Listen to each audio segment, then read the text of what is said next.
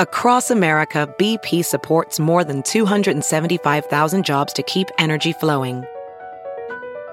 Jobs like building grid-scale solar energy in Ohio and producing gas with fewer operational emissions in Texas.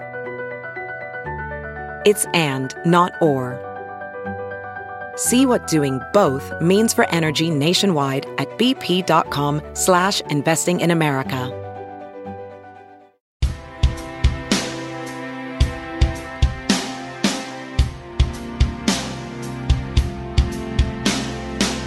For the better part of the last decade, science fiction finally evolved from a niche genre into a mainstream staple.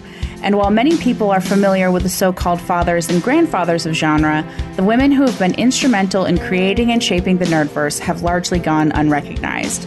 Until today.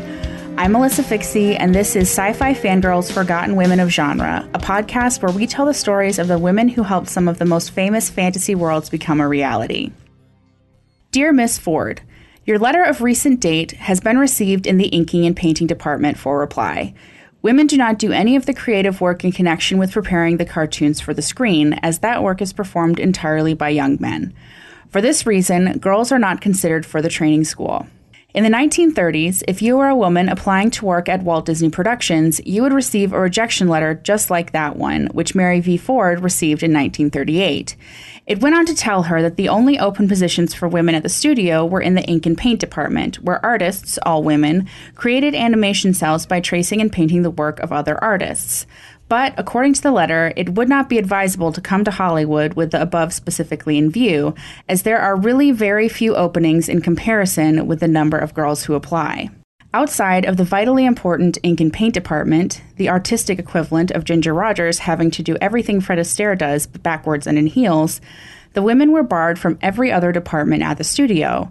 According to a 1946 interview with the Associated Press, Disney believed women lacked the talent and sense of humor to be animators. This was, of course, untrue. After all, why would they keep applying in such droves despite rejection letters like that? Two women, Disney's first female animator, Retta Scott, and Disney's favorite female artist, Mary Blair, would put the truth to that lie, and the influence of these two friends can be felt in animation to this day. These are the women of Disney animation. The glass ceiling at Disney had already been cracked by Bianca Majoli, a high school classmate of Disney's. The Italian-born Majoli joined the all-male story department in 1935. She wrote the original story for the silly symphony Elmer Elephant, translated the adventures of Pinocchio from Italian into English for the studio, and created concept art for what would later become Cinderella and Peter Pan. But Majoli never saw these projects come to fruition as a Disney employee. Over the years, Majoli found the pressures and boys' club atmosphere of the story department so stressful that it began to affect her mental health. In 1940, Walt Disney Productions forcibly parted ways with her. After taking a 2-week vacation, Majoli returned to find her desk occupied and her job terminated. But Retta Scott, who would become the first woman to receive an animation credit on a Disney film, was already in the building. Scott was born on February 23, 1916, in Omak, Washington. Her artistic talent was obvious from a young age. At the age of 10, she won a scholarship from the Seattle Music and Art Foundation. As a teenager, she earned a scholarship to the Chouinard Art Institute in Los Angeles. Her favorite subject was animals, and she often visited the Griffith Park Zoo and Thousand Oaks Wild Animal Farm to draw from life while studying. During her third and final year at Chouinard, the school's director, Vern Caldwell, suggested that Scott apply to Walt Disney Productions, despite the ban on women in any department other than ink and paint. While Scott associated Disney with the Mickey Mouse cartoons, Caldwell knew that the studio was working on Bambi, a natural fit for Scott's talents. Walt Disney Productions felt the same way, hiring Scott in the story department in 1938, the same year, incidentally, that Mary V. Ford received her rejection letter. She was put to work on Bambi, and her particular focus was on the scene where the deer Bambi and Feline were pursued by hunting dogs. In Scott's own words, she developed the hunting dogs into vicious, snarling, really mean beasts. When legendary animators Ollie Johnston and Frank Thomas, who had become two of Disney's venerated 9 old men, saw Scott's work, they were startled by its power. Surely sketches of this power and skill were the work of some grizzled old man. But no, it was the work of the short, good-natured Scott, born out of years of studying and drawing animals. Scott's sketches were meant to be concept art, but they were so incredible and emotional that her higher-ups, including Disney himself, knew she needed to animate the sequence herself. Since Scott wasn't trained as an animator, she worked closely with animator Eric Larson to get up to speed. The result was a harrowing sequence that's still effective to this day. Dogs animated seemingly teeth first, with powerful bodies and single-minded bloodlust. It earned her respect in the company and a credit on the film. To Bambi's mate, the lean, love is at once a tender and a terrifying thing. Scott went on to contribute to Fantasia and Dumbo. She was laid off in 1941 when the studio downsized, but rehired the next year. During this time, Scott was living with her good friend Mary Blair, who was already on track to become Disney's favorite female artist. Little is known about how Blair and Scott met. While Blair also attended the Chouinard Art Institute, she graduated in 1933 before Scott arrived in Los Angeles, so it's likely the two met at Walt Disney Productions as the two of the few women on campus not a part of the Sisterhood of the Ink and Paint Department. But when Blair's husband Lee enlisted in the Navy and left Los Angeles in the early 40s, the two moved in together. Mary Blair was born Mary Brown Robinson in McAlester, Oklahoma in 1911. Her family moved around a lot during her childhood, but settled in California when she was 7 years old. Like Scott, she also earned a scholarship to the Chouinard Art Institute. There, she met her husband, Lee Blair, and the two married in 1934. Blair started at Metro-Goldwyn-Mayer before spending 2 years at iWorks Studio as a cell painter. Lee was hired by Disney in 1938, and Blair followed him there in 1940 to work as a concept artist.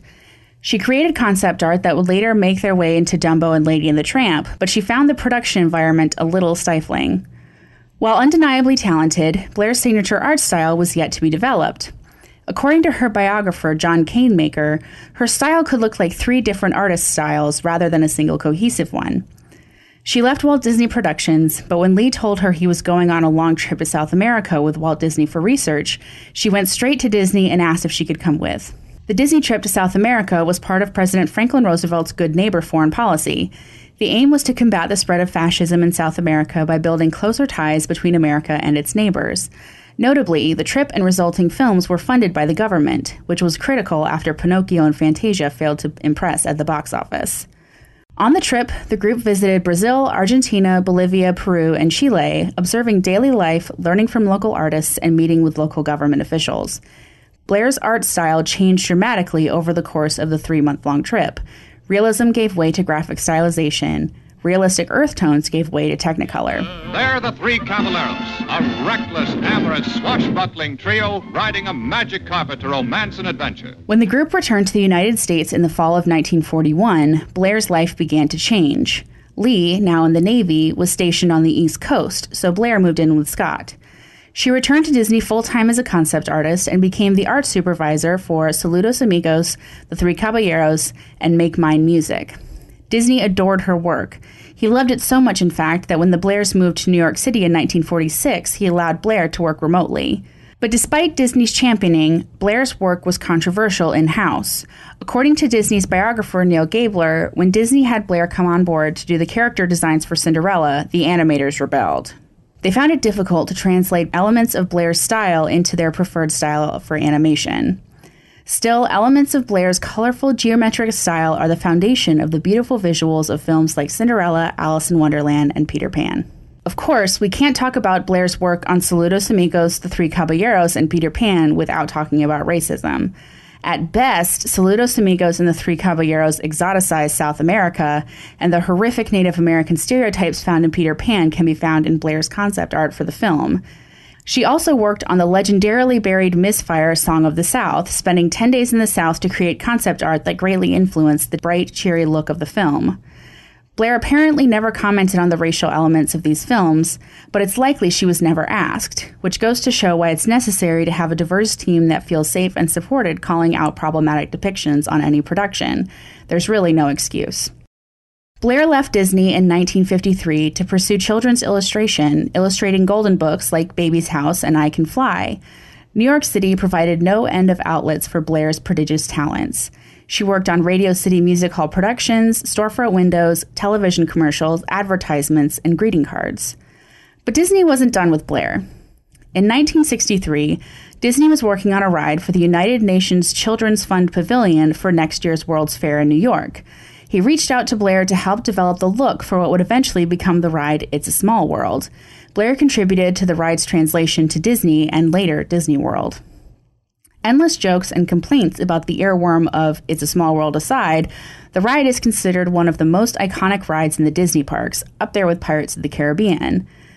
There are versions of it in almost every Disney park on Earth, including Tokyo Disneyland, Disneyland Paris, and Hong Kong Disneyland.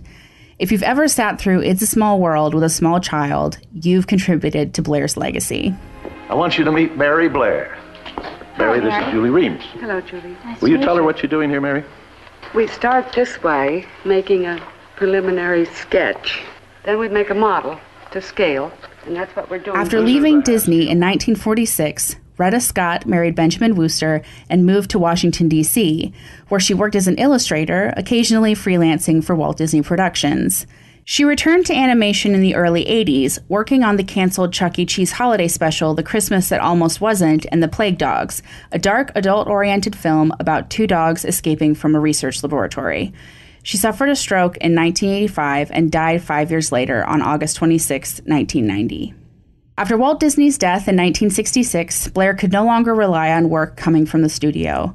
Both she and Lee struggled with alcoholism and drained their finances trying to find assistance for their eldest son's mental health issues. Blair died of a cerebral hemorrhage on July 26, 1978. But though they are gone, their legacies live on in the films they made iconic and in the influence they had on the next generation of illustrators and animators. Up producer Jonas Rivera has mentioned his love of Scott's illustrated Cinderella for how she captures the feeling of the film without slavishly recreating it. And Blair's work is one of the most popular requests at the Animation Research Library at Walt Disney Animation Studios as animators and other artists look to work for inspiration. Forgotten Women of Genre is a production of Sci-Fi Fangirls. Today's episode was written by Claire McBride and read by Alyssa Fixie. You can find the script of this episode and so much more at sci-fifangirls.com. Follow us on Twitter and Instagram at Sci-Fi Fangirls.